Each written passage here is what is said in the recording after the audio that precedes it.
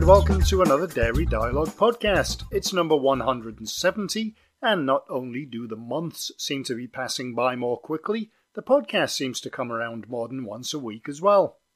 I'm Jim Cornwall, editor of Dairy Reporter, and it's been a wild week here in the UK, and for that matter in parts of Europe as well, thanks to one storm after another. Usually we ignore the flood watch and weather alert notifications because a few hours later they get cancelled, or they aren't even anywhere near accurate. But this time there was quite a storm and lots of flooding and high winds, trees down and other traffic havoc. We're luckier than many in that there was no power cut. I do remember plenty of those living in a small community in Canada, which wasn't so bad in the summer, but in the winter, heat is kind of useful. Anyway, it looks like we're over the worst of it, and there's even a forecast of no rain on Saturday. I'm sure that will have changed by Friday.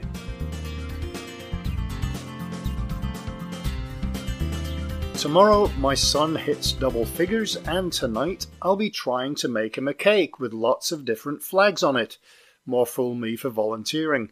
He specifically asked for Nepal because it's a different shape, and some others, but what he will actually get, I have no idea. Anyway, I'll try.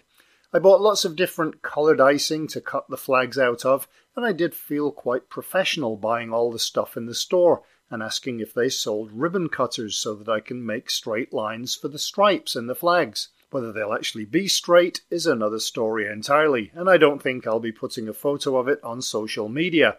Not that I do anyway. Well, I do post articles on social media related to work, but I'm not sure a flag cake counts as work. The global news this week is all pretty depressing, although COVID restrictions are being eased in many places, which is good to see. And yesterday was another landmark day, as it was 22/2/22, or 2/22/22 if you're in the US.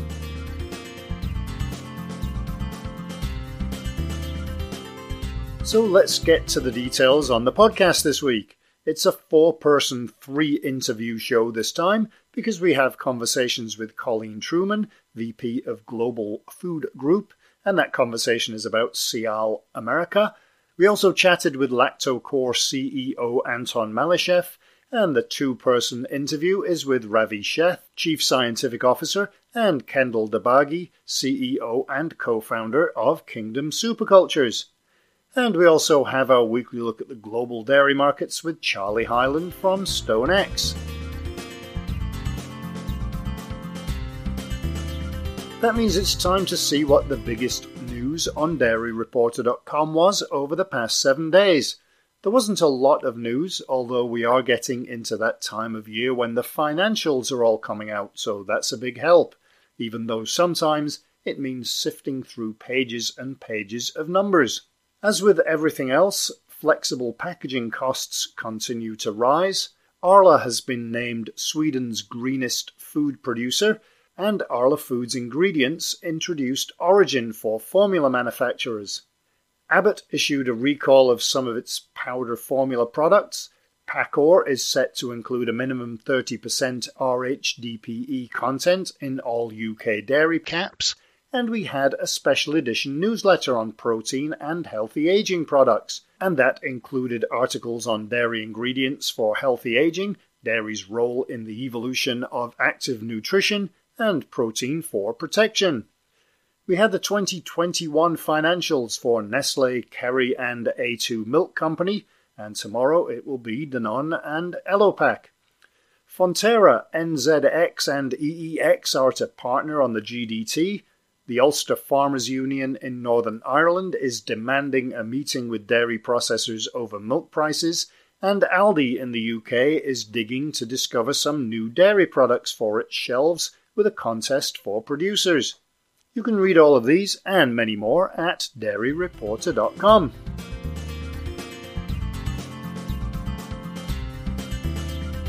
So let's get to this week's interviews, also known as the interesting part of the podcast. And first this week we are talking about supercultures with Kingdom Supercultures and how those supercultures can be used to make healthy and sustainable products.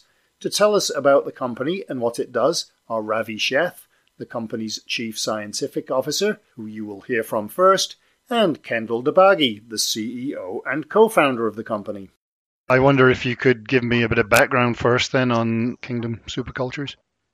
Yeah, definitely. So I guess Kingdom is an ingredient supplier that works on supplying natural microbial cultures as a specialty ingredient in a range of food, beverage, and consumer products. What we specialize in is this idea of basically generating custom cultures on demand for very specific applications and driving next generation functionalities. And so, as everyone in the dairy industry is very aware, cultures are able to basically take raw inputs, animal substrates, milk, for example, plant substrates, and transform them into something entirely new. And cultures today are a core part of the dairy industry in terms of being able to make things like cheese or yogurts or a variety of products. But this work has also been very limited in what it can do. Today, you can buy one of a few hundred microorganisms, typically single microorganisms, that really drive production of commodity output, things like cheddar cheese or different types of yogurts. But that's really changing today. Today, consumers want new types of products that may be different, low sugar, low carbohydrate yogurts, or even plant-based yogurts. And these are very different kind of fermentation processes and products that the same cultures cannot just be used in the same way that we have previously. And so what we specialize in is basically going through all of the cultures that exist in nature, finding them, intentionally combining them, studying them, and generating new cultures that meet exactly kind of the specifications of our customers. We work across a pretty broad range of products, but do a lot of work in plant-based cultures, in cultures driving novel functionalities from taste, flavor, kind of preservation, texture. Also have a deep focus in biological protection and preservation, really allowing for extended shelf life in products using natural and not chemical modalities. So that's a super brief overview. Obviously, plant-based alternatives have grown over the years. Some of it's still in its infancy, like seafood. It's well developed for things like beverages, but cheese seems to be in the middle. Cheese has been around for a long time, but we're only just starting to see kind of things other than mozzarella and cheddar varieties. Why do you think that is? I think it's a really hard technical problem to solve. There's a really diverse and special set of flavors that are associated with all of the different cheese varieties that we see today.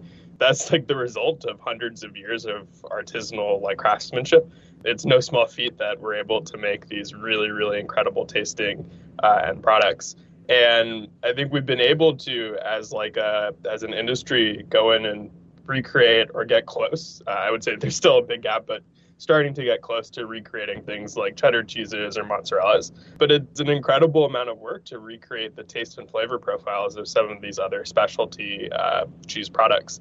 That's really what we're focused on, is how you can take that invention process, which previously took people, like I said, hundreds of years, and really compress that into a much shorter time period, understanding what are the core flavor drivers, how you can get there from the microorganisms that are being used.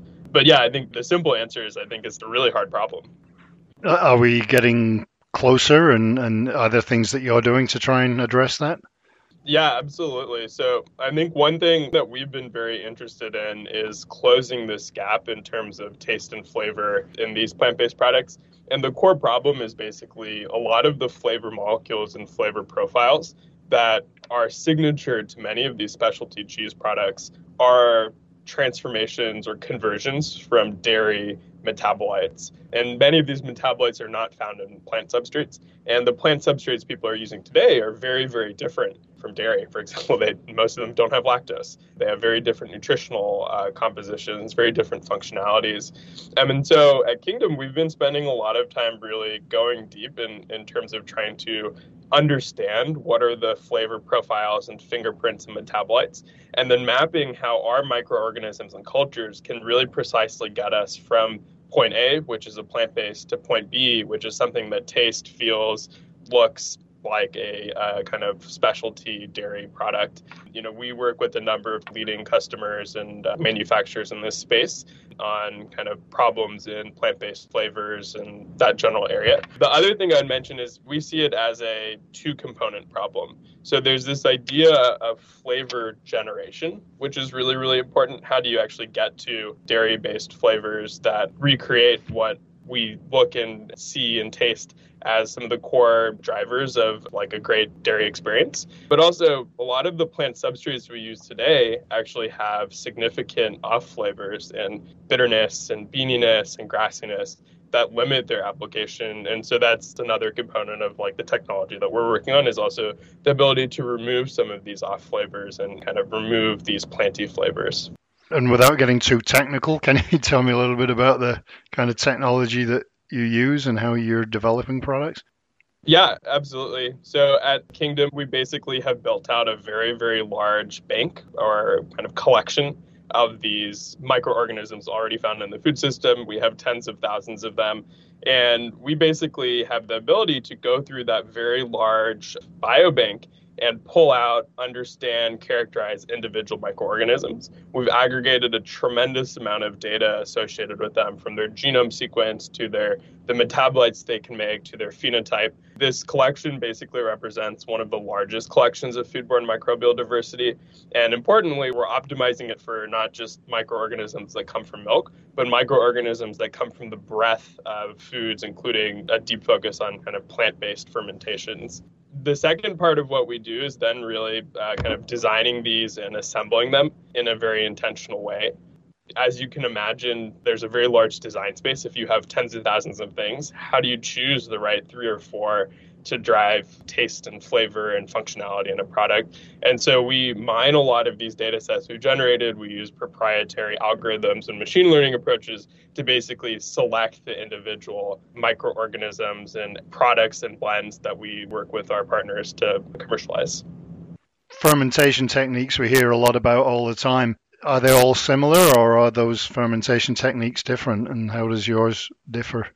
So there's a lot of companies working in the fermentation space today. Many of them use this precision fermentation or genetic modification approach, where they go into single microorganisms and edit their genome to do something new, novel. We fundamentally don't do that at all. So we don't do any genetic modification. Our technology is all based on finding, mixing, and matching natural microbial cultures in an all-natural way. So we think what we're doing is actually quite distinct from a lot of the newer approaches that are coming out on the market. And we kind of touched on all of the different dairy cheeses before.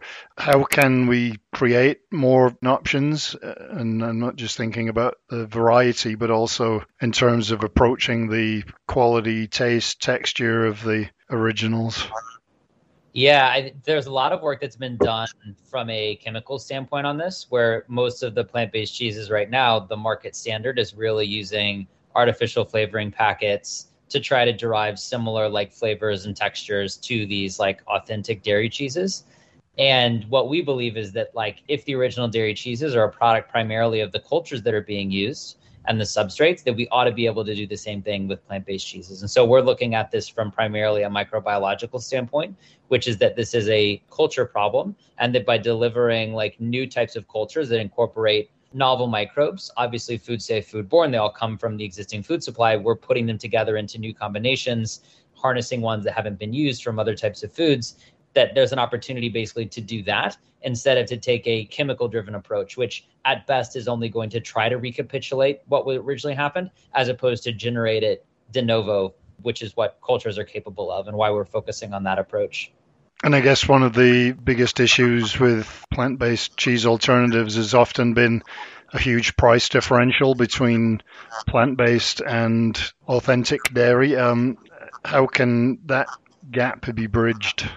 That relates to this whole ingredient piece, where an authentic dairy cheese is really just the milk and cultures. And now all of these plant-based cheeses are some kind of plant-based substrate, but then you've got all of these artificial chemicals, flavoring packets, texturizers, et cetera, that are being blended in. And so the ingredient cost becomes very, very large. Instead, if we could design better cultures where we can just use plant bases plus cultures to get to a really authentic plant-based cheese, we think that ultimately will both deliver a superior sensory experience, but also dramatically lower the ingredient costs and allow us to reach price parity with the dairy versions. Is that one of the benefits of the methods that you're working on? Yeah, I think ultimately the cultures that we're creating will allow people to cut out a lot of these artificial chemicals and ingredients and texturizers and so on, and allow them to reduce their overall ingredient bill. And what kind of timescales are you working on in terms of having products on shelf? Yeah, I think that's one of the real advantages of the work we're doing. And actually one of the real reasons why a lot of our customers really come and enjoy working with Kingdom. From our end, we're able to take in a product brief or a specific product specification and work with our customers' food manufacturers to actually deliver these core ingredients and cultures and processes in a very, very quick time frame. And so for us, typically to go from an idea to a prototype, we're testing a bench and pilot scale, is on the order of 3 to 6 months, and then a relatively short time period for us to then take that ingredient and deliver it at scale. And so that's a very, very fast design cycle especially in the culture and fermentation space. Typically to design even a new culture or culture line could take on the order of many years. And so that's something that we think is really important, is really the velocity of products. Obviously the plant-based space specifically is moving incredibly quickly, and we've seen such a dramatic shift in what the grocery store looks like or what a shelf aisle looks like. And speed and being able to catch up to very quickly changing consumer demands is incredibly important for manufacturers and brands as they compete in this very crowded space. Do you plan on producing any end products, or are you just concentrating on ingredients for other people's end products? No, we're just concentrating on the ingredients. I think at the end of the day, there's a really, really exciting opportunity to build a next generation ingredient company. And we don't want to get distracted making end products. We think it's a whole skill set and set of complications that are very different from building an ingredient company. So we want to stay focused on delivering really great ingredients that allow other people to focus on the marketing, the advertising, the distribution, all of the different set of issues that come with delivering an end product that are very different than what you would focus on as an ingredient supplier. Is that also driven by your customers coming to you and asking for specific things that kind of divert the way that you would approach things? Yeah, 100%. We want to make sure that all of the super cultures that we work on are really driven by actual demand in the marketplace and real problems. So we don't go and just create super cultures right now. At the moment, what we're creating are custom super cultures that are optimized for the particular bases, the particular processes, and the particular consumer marketing benefits that the manufacturers we work with want. And then we can design cultures that are optimized for those, and then we deliver those to them on an ongoing basis as an ingredient supplier. And so are your ingredients already in products that are on shelf? Yeah, we're powering a few different things. Most notably, we received a bunch of press for the work that we're doing with 11 Madison Park, one of the world's most renowned restaurants. We're delivering cultures to them that are powering some of their new plant-based menu, and a couple of the most popular pieces of that, like the sunflower butter, the almond creme fraiche.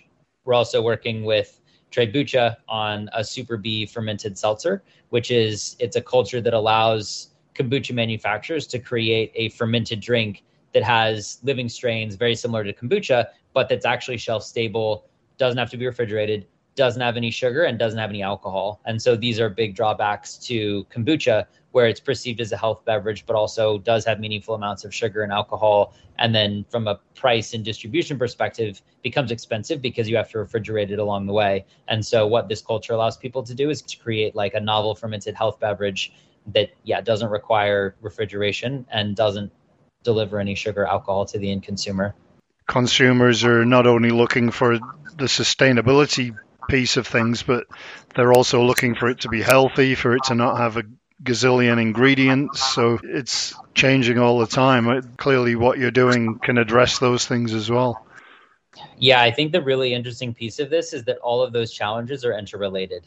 And we think that all of that can actually be solved by figuring out how to design new cultures that will be able to take these plant substrates, ferment those into end products that don't require as many ingredients, therefore healthier. Because they don't require as many ingredients, will also be cheaper and will actually do a better job of generating the flavors and textures that people expect, because that's how it works in original cheese, is using these cultures to do that work. Yeah, absolutely. Makes sense. It's almost like everybody's been going about it the wrong way in the past. They've just been trying to recreate the end product without thinking of the process. Yeah, exactly. And I think it's really only in the last 5 to 10 years that we've had these advances in the microbiome field that allow us to do that work now, where in a very cheap manner, we can go and we can isolate all of these microbes, we can characterize them, we can get their genome sequences, we can understand the types of metabolites they produce, and then we can use cutting edge new approaches in statistical learning and machine learning to basically then design these cultures using computation. Because when you think about it, if you have a biobank, as we do, of tens of thousands of strains, and you want to make a community of 5 of those to ferment something, there's nearly infinite different combinations of 5 strains from tens of thousands of starting points. And so you really have to rely on computation to do this work as well. And at the end of the day, the way that we think about this is that we're speeding up the process of discovery of these cultures, that it took our ancestors hundreds or thousands of years serendipitously stumble upon the right combination that would turn a milk into a really compelling yogurt. And then they domesticated that culture, effectively passaged it time after time again to use it to create yogurt. And we're just speeding up that serendipitous process instead of it taking another 1,000 years to find the right combination that will ferment coconut into a really compelling plant-based yogurt. Why don't we use all of these tools at our disposal from cutting edge modern science to be able to do that work much quicker?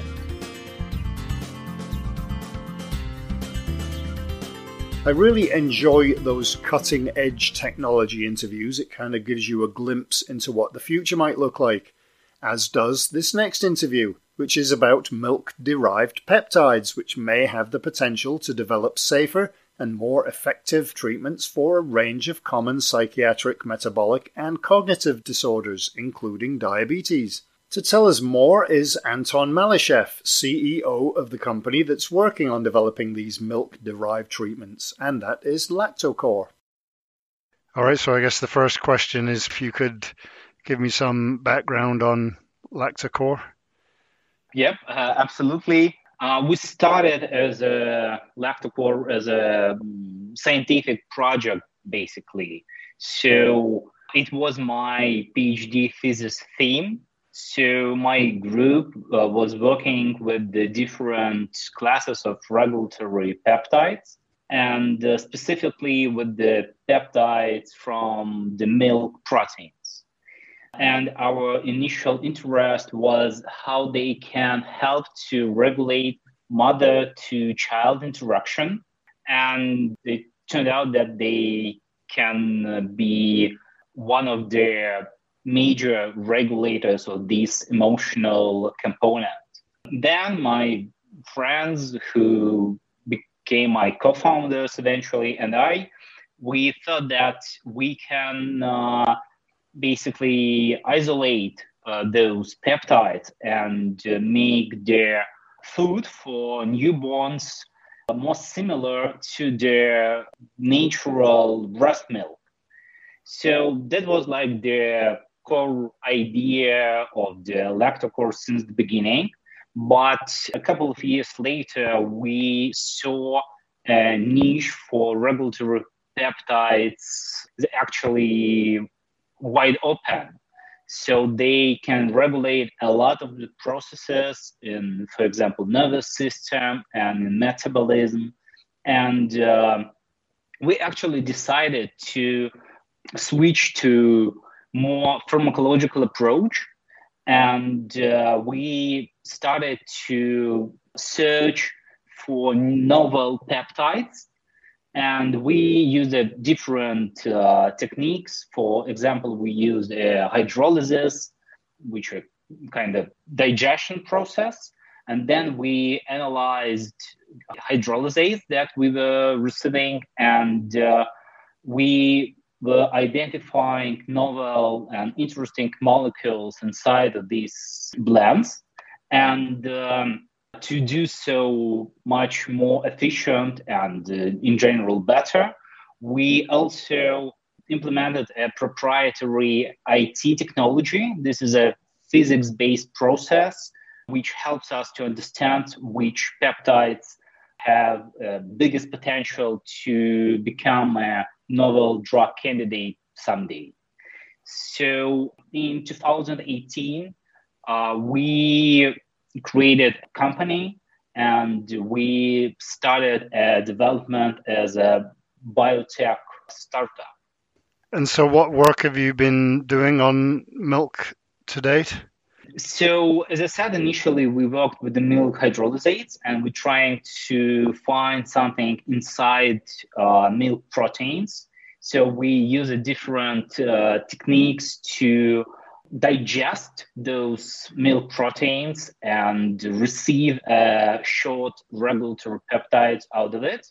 And we basically have created several different hydrolysates. And then we started testing in vitro and in vivo in order to understand what are possible effects and mechanism of action and so on. And pretty soon we discovered that we can isolate single molecules, single peptides, and we can easily synthesize them. So right now we don't bond to the milk hydrolysates. We can actually synthesize those short peptides and test them as individual compounds. So right now our workflow started with this IT platform called Reptide, which actually we use to identify and create de novo short peptides. And then we test different targets, different mechanisms, different activities of the peptides. So like initial peptides, and they are originated from milk, and they are our leading compounds right now. We have several of them, and we have like two major pipelines, one in mental health and one in metabolic health. What kind of studies have been done on the positive effects of these therapeutic agents and with the mental disorders and the type 2 diabetes? Yes, so we are still at the preclinical stage. This basically means that all our data on the efficacy and safety of the compounds are from different animal models. So for the initial steps of the screening, when we have a lot of different peptides and its modifications, we use very often fish models, for example, zebrafish, Daniel Rero, because they are very well suited for this initial stage of screening, because we can test a lot of compounds in very short time and very cost effective. But the next step is always more complicated and more translatable models in rodents, in both in mice and rats. For example, for our mental health candidate named LCJ17, we have already done a very comprehensive suite of different animal models of stress. It was both an acute and chronic stress. And also we did some very specific models, for example, for post-traumatic stress disorder. And right now we know for sure that the spectrum of activity of this particular peptide is very wide. So we hope to implement it in anxiety disorders and depressive disorders.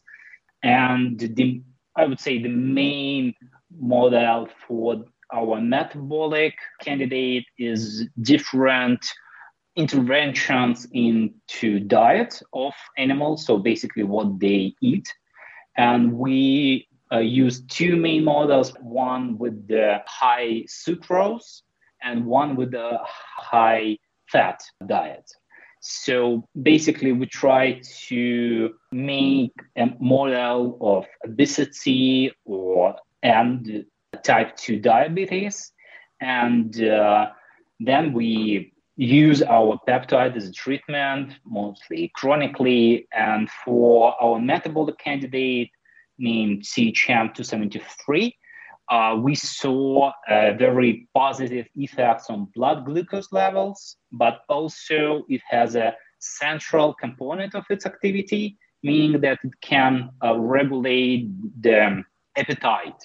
And this is very important and most likely the key for normalizing the eating behavior and metabolism of patients in general. And what's the mechanism in the body? How does it actually work?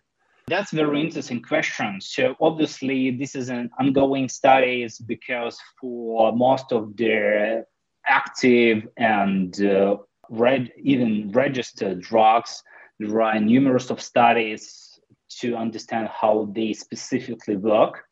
So for the LCJ17, we discovered that it can trigger specific subunit, which is a part of the voltage-gated calcium channels. So it can regulate the calcium influx. And through these mechanisms, it can regulate the inhibition and excitation balance in nervous system. And also it can modulate how neurons conduct signals from one to another. So it basically called the long-term potentiation, and this is very common mechanisms for antidepressants and anxiety drugs. And also we have a piece of the data that it can decrease the neuroinflammation, and the neuroinflammation nowadays considered one of the most important pathological mechanisms of many psychological and psychiatric disorders. So for our metabolic candidate, we actually, based on its activity profile, we think that it can trigger its targets both peripherally and centrally. And it's a unique feature because, for example, for many standard of care, there only one or second component of its action. And from this perspective, for example, in nervous system at least, it can trigger the crucial pathways into neurons, into hypothalamus, which are basically we use to control appetite, food behavior, drinking behavior, and so on. And from many biomarkers, we know that its mode of action is similar to different neuropeptides, endogenous neuropeptides, for example, for the neuropeptide S. And also it has some similarities with the standard of care, for example, GLP-1 agonists. So, as I said, this is a long, very hardcore scientific process. But since we work with the single molecules and not hydrolysates, it is very important for us and for our potential collaborators and partners that we are trying to understand the whole chain of events that triggered by our peptides. What stage are you at now? I mean, when do you anticipate treatment will become available? As I said, we're at the preclinical stage. So we're in the middle of CMC, which is a manufacturing process, and the GLP toxicology studies. So we have initiated them, and it will take us, I think, 1.5 to 2 years to finish them and apply for innovative novel drug application for the regulators such as FDA or an EMA. And then obviously every drug should complete the process of all the stages of clinical trials. And basically for a startup company like we are, we plan to perform phase 1 studies, which is a safety studies in healthy volunteers, and phase 2 studies when you measure some endpoints in real patient population. And after that, basically it's an IPO or M&A event for a company like ours. And usually it takes several years to conduct those studies. In our development plan, it will take us 5 years to make all those studies I mentioned. And then hopefully we will be able to make a deal with the big pharma company, and this partner will conduct the phase 3 of clinical trials, which are necessary for registration.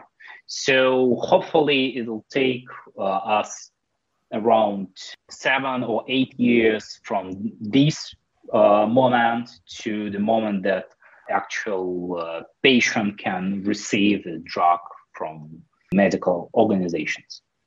And so where are you at now? I mean, what further studies do you still have to do in that period of time before you launch? Our current financial situation is that we were very fortunate with one of our co-founders, Mr. Gennady Babkin, who also became our first seed round investor. And we have already spent around $3 million for this basic scientific work and initial stages of the research and development. And he already committed 3.5 million more. So we are looking for the seed round extension, and we're looking for an amount about 5.5 million to complete this preclinical stage. And as I said, it will take us around 1.5 to 2 years.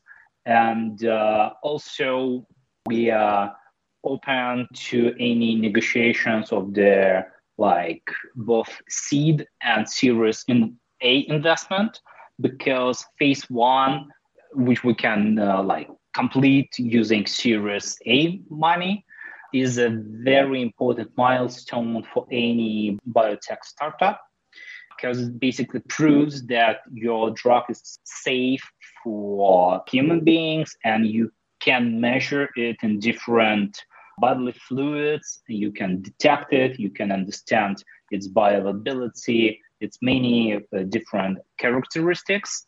So right now we estimate the Series A round something around $20 to $25 million. And basically we are constantly fundraising. As a startup company, it's part of the everyday process. So we are very welcome any investors right now. All right, that's a really good overview. Is there anything else that you wanted to cover that we didn't? So I was mostly speaking about our 2 existing candidates. So I think that it's important and it's an interesting topic to highlight our 2 projects in more early stages of development.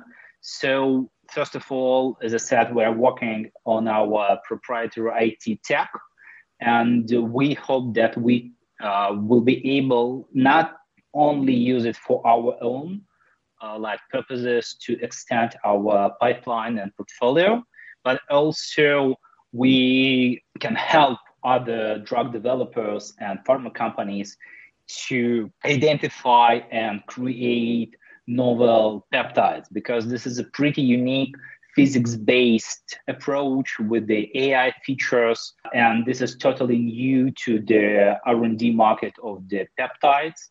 So right now we have already implemented this technology to existing candidates, and we're working on new targets. So I hope during this year we will launch its product as a big part of the Lactocore group. And also utilizing this reptide approach and our experience in working with the peptides, we are thinking of a new niche, and this is a cognitive health and healthy longevity.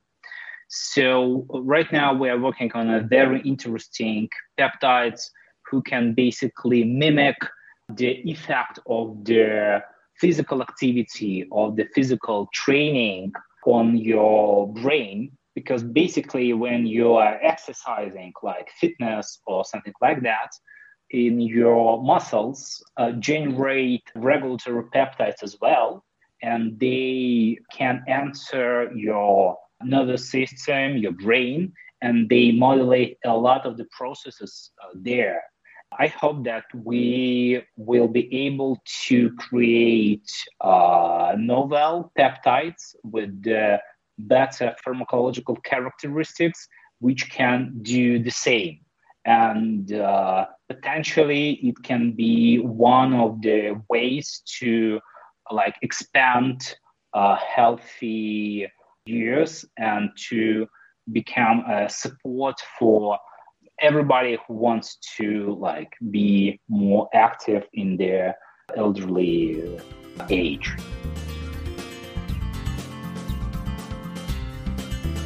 Every couple of years I go to the SIAL trade show in Paris, and there's always a great variety of companies there from around the world. Well, SIAL is going stateside. Trade show organisers Emerald and QuestX are staging Las Vegas Food and Beverage Industry Week in March. It's a new event with 4 food shows under one roof. It includes SIAL America, Bar and Restaurant Expo, Pizza Expo, and the World Tea Conference and Expo. To tell us more about SIAL America is Colleen Truman, VP of Global Food Group. What was the reasoning behind having a SIAL event in the US?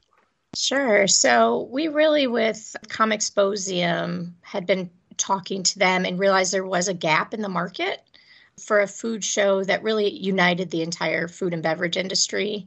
A lot of the food shows currently are really niche, and we really wanted to reach out to the entire community. So we connect, all the key food and beverage categories.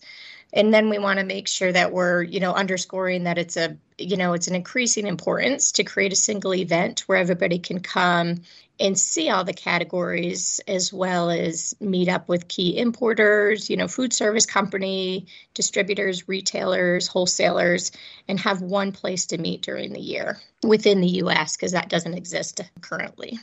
For sure. And I guess while you were mentioning that, it makes you think that it makes total sense because the categories are much more blurred than they ever were, especially with plant-based, that is in so many different categories as well.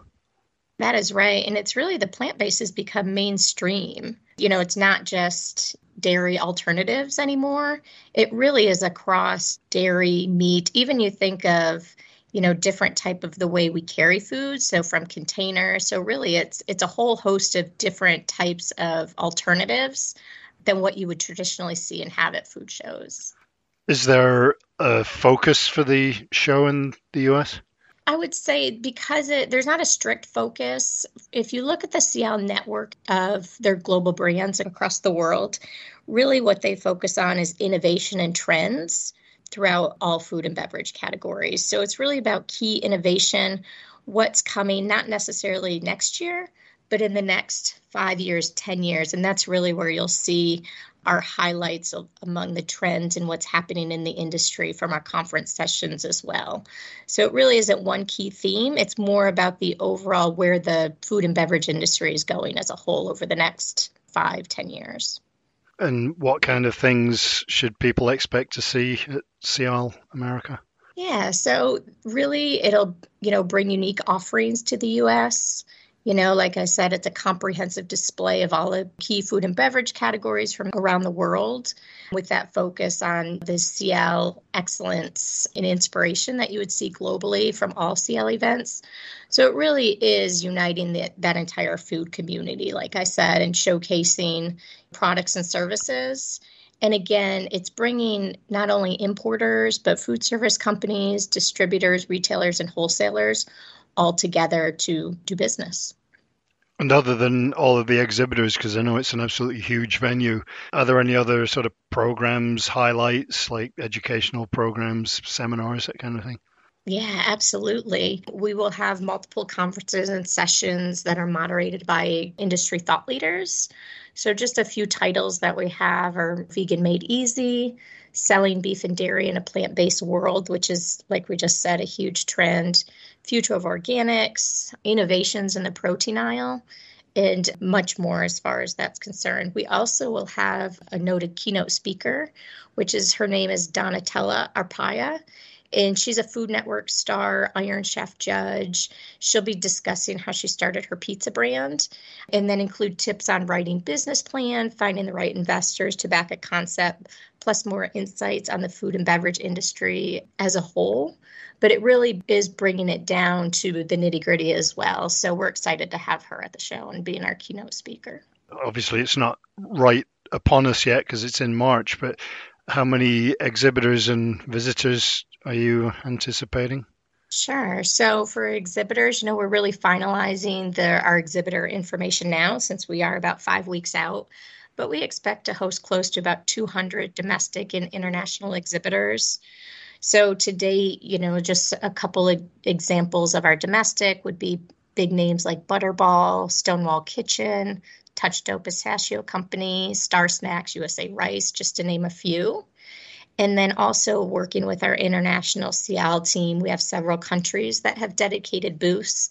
A few examples would be Turkey, Tunisia, Argentina, Morocco, Brazil, Poland, France, and Canada. And so they'll be featuring a variety of vendors from their home countries. So that's really exciting as well. With it being the inaugural SIAL America, is there awareness of it already, and how are you spreading the word? Sure. There is great awareness because SIAL globally has been around and have shows all over the world for 20 years. So the brand is known for excellence in innovation and cutting edge. So the brand is very well known.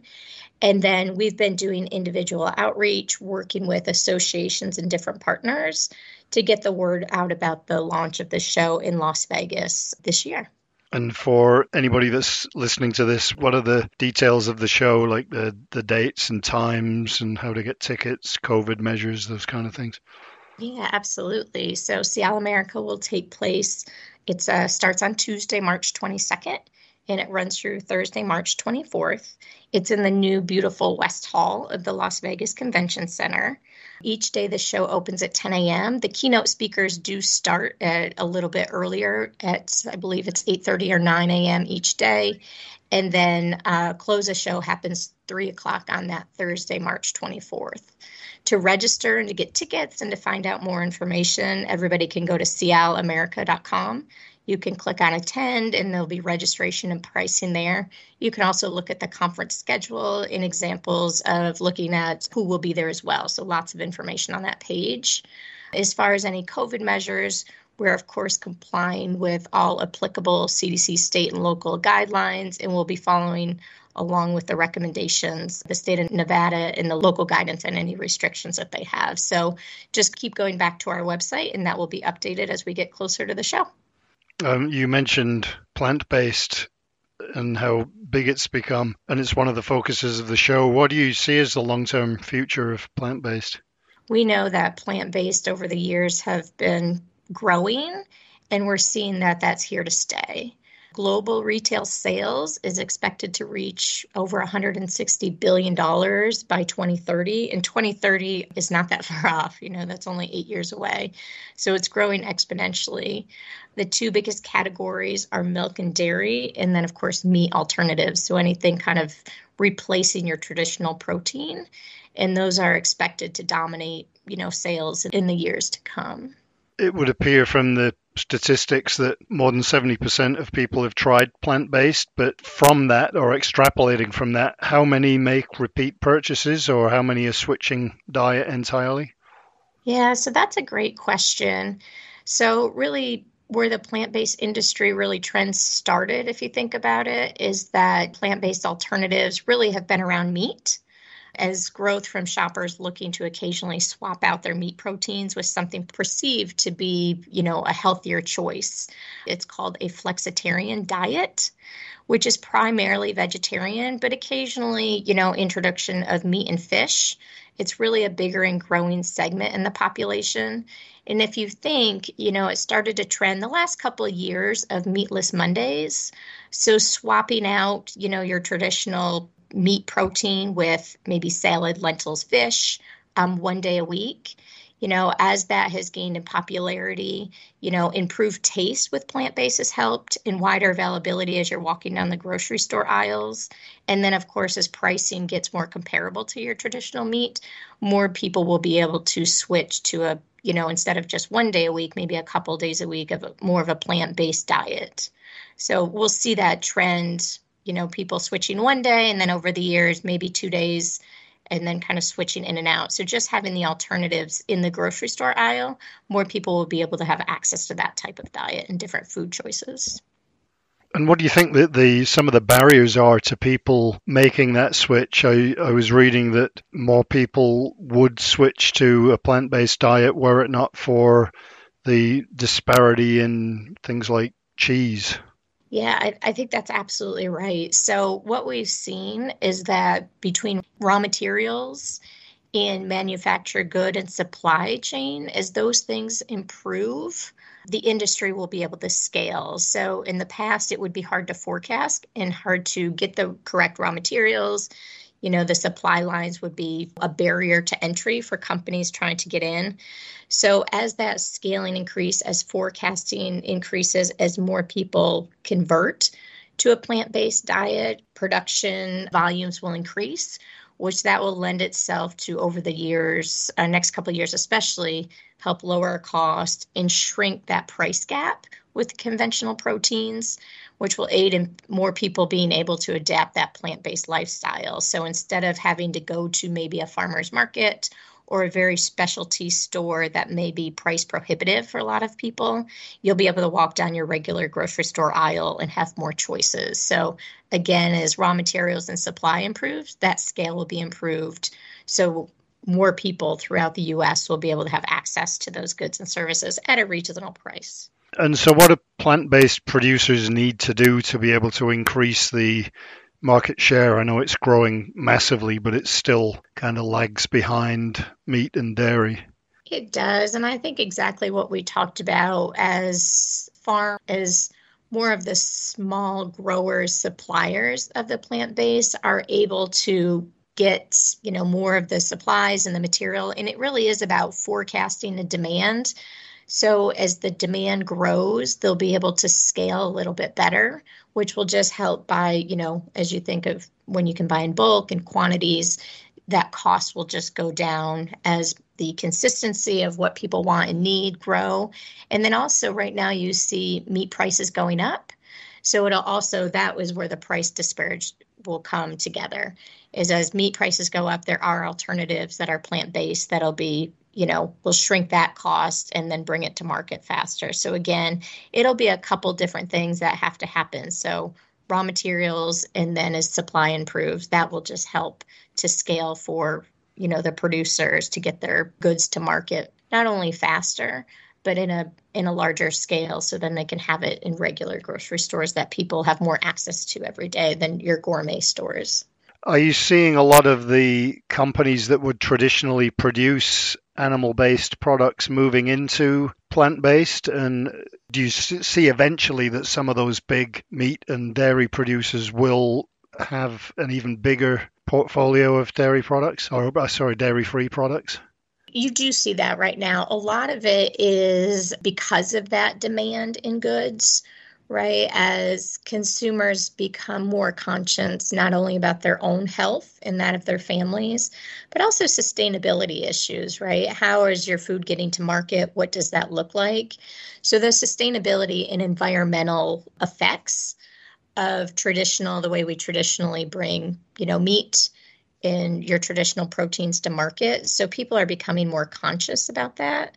So I do think the demand from consumers will both lend itself to different practices from those large companies, but also will have them branch out into other goods and service that would be non-traditional. So more of your plant-based dairy. So you'll see a lot of it will depend on, the capability of, you think of retooling an operation for different types of products than your traditional.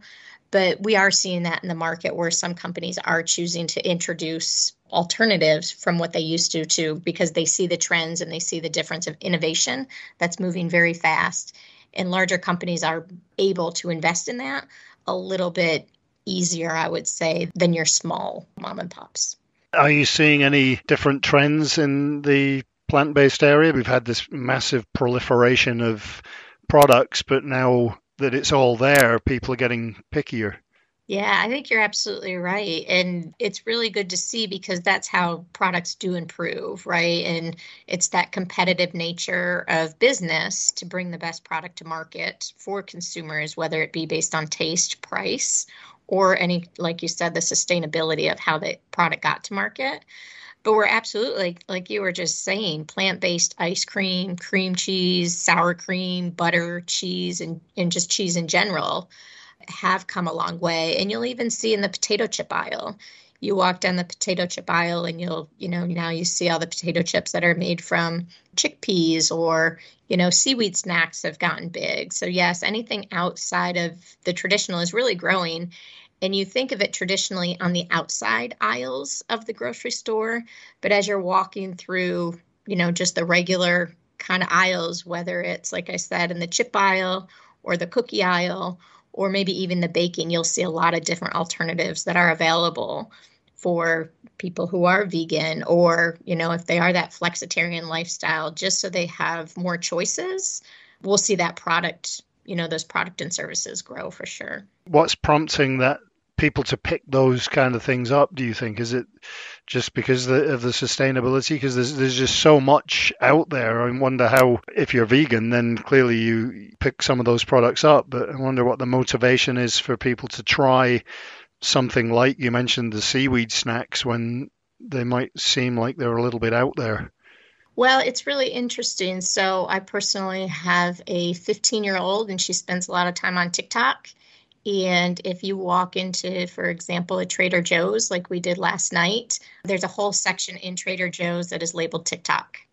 And it's all these alternative chips and dumplings. And so it really is consumer trends and social media. And that goes, I think, as the younger generations are thinking about sustainability issues, as you're thinking about, not only, pricing, but sustainability. What are my products, made from? How are they made? What's in my food? Can I, a big thing is flipping it over, reading the label. Can I pronounce half the words? Do I know what they mean? So I think it's just a trend in general, and the world has become very small. So it's very easy to see what's happening and finding out that information of how food is made, and then going to the store and picking it up because it is front and center, on everybody's phones or on social media. But I do think it's trends of interest for the younger generation. And then for the parents of those kids of really thinking, okay, we want to make sure we're putting good, healthy food in our body and being aware of what's in those chips or, whatever you're eating. I think one of the trends that was mentioned last year was sort of like traveling through food and trying new flavors and new tastes. Is that still a trend, or? I think you do see those. What I'm seeing more of for trends online is alternatives as far as what is like from the snack aisles as well. So people are very aware of plant-based cheeses and the proteins and milk and dairy that have been around for a while, especially the dairy. That really was the leading for plant-based alternatives. But now it is kind of outside that. So what else are you eating? What are your side dishes? It's not only the main dish of replacing meat, but what else are you eating as well? Are there any other trends that you're seeing right now? I think those are the main ones, really, is just consumers continually researching, and they're really stating their opinions with their pocketbooks and where they go. So in the world moves so fast and the consumers are more demanding than ever, which is not a bad thing, right? It's going to continually drive the market for both sustainability and what's best for the health of individuals of what we're putting in our body.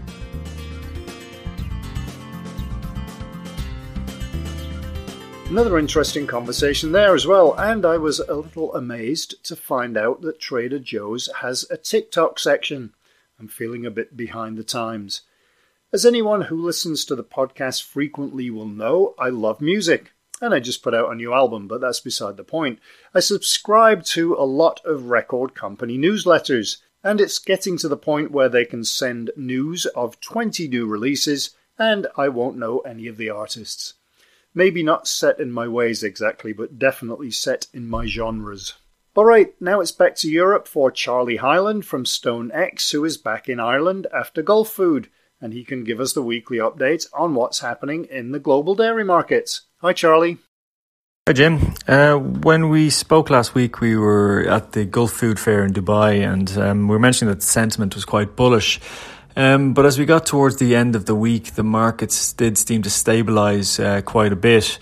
And in fact, it felt like there was perhaps some weakness coming back in, especially in some of the powders like skim milk powder. But when we turn to this week, any of the data that has come out so far has again been pretty bullish. The big number out this week was the January New Zealand milk collections, which were down 6.1% year on year. And that brings the season to date down about 3.8%, a little bit worse than we had forecast, and that most of the market were expecting. So the futures today have started to trade up already on the NZX as a result of this, the SGX as a result of these numbers. But when we start looking a bit further forward, we expect for February and March to have similar numbers, down probably 6 to 7% year on year. But the soil moisture conditions do seem to be improving in New Zealand, so there is hope that things after that should start to get a little bit better. But so far, that side of the world seems to be really struggling and will likely end the season somewhere between 3.5% and 4% down. Also, some news that was out in the last day or so was in the US, the cold storage stock reports, which again was considered quite bullish for the markets. The butter stocks were down 33.3% roughly year on year, which headline looks quite extreme, but we were expecting something similar. Cheese was stocks were up year on year, but only slightly up, between 1 and 3.5% depending on the cheese. But in general, the report was considered bullish for pricing. And even in Europe today, we've seen the quotations, which are the pricing benchmarks that come out every Wednesday, were released. And most of them, particularly the butter, was up stronger than expected, which rose 1.6%. That was mostly due to a very high French butter price, which came out, and the market is a bit surprised by the number. So we do expect it will be revised lower probably in the next week or two. But in the meantime, it's sparked a bit more buying interest this morning. Skim milk powder and whey were also up a little less than 1%, up about 0.8% in those weekly quotations. So in general, markets have been reasonably stable up until today, but today the mood feels a bit bullish again on the back of these numbers. Thanks, Charlie. Glad you got back to Dublin safely, although lots of stormy weather in Ireland and the UK lately. We'll talk to you again next week.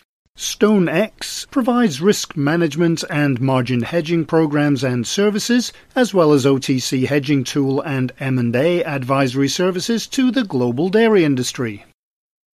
And that's it for another podcast. Number 171 is already in progress, with 2 interviews done already and another one today. It's a bit like all the events we talk about. No sooner are they done than it's time to start on the next one. I have to be a couple of podcasts ahead with interviews, or all of a sudden you get to Tuesday and you don't have any. It's really not that different from newspapers and magazines, really. The forecast for the weekend is fine for a change, so it may, hopefully, mean getting a new walk-in and not getting drenched, which will be a welcome change, and perhaps the dog won't hate me so much. I don't think he really cares actually either way, as long as there's something to sniff and something inappropriate to try and eat. Speaking of eating, it's lunchtime, and there are limited options, so it's time to go and try and get kind of creative. So I hope wherever in the world you may be that you have a great week, take care and stay safe, and as always, thanks for listening.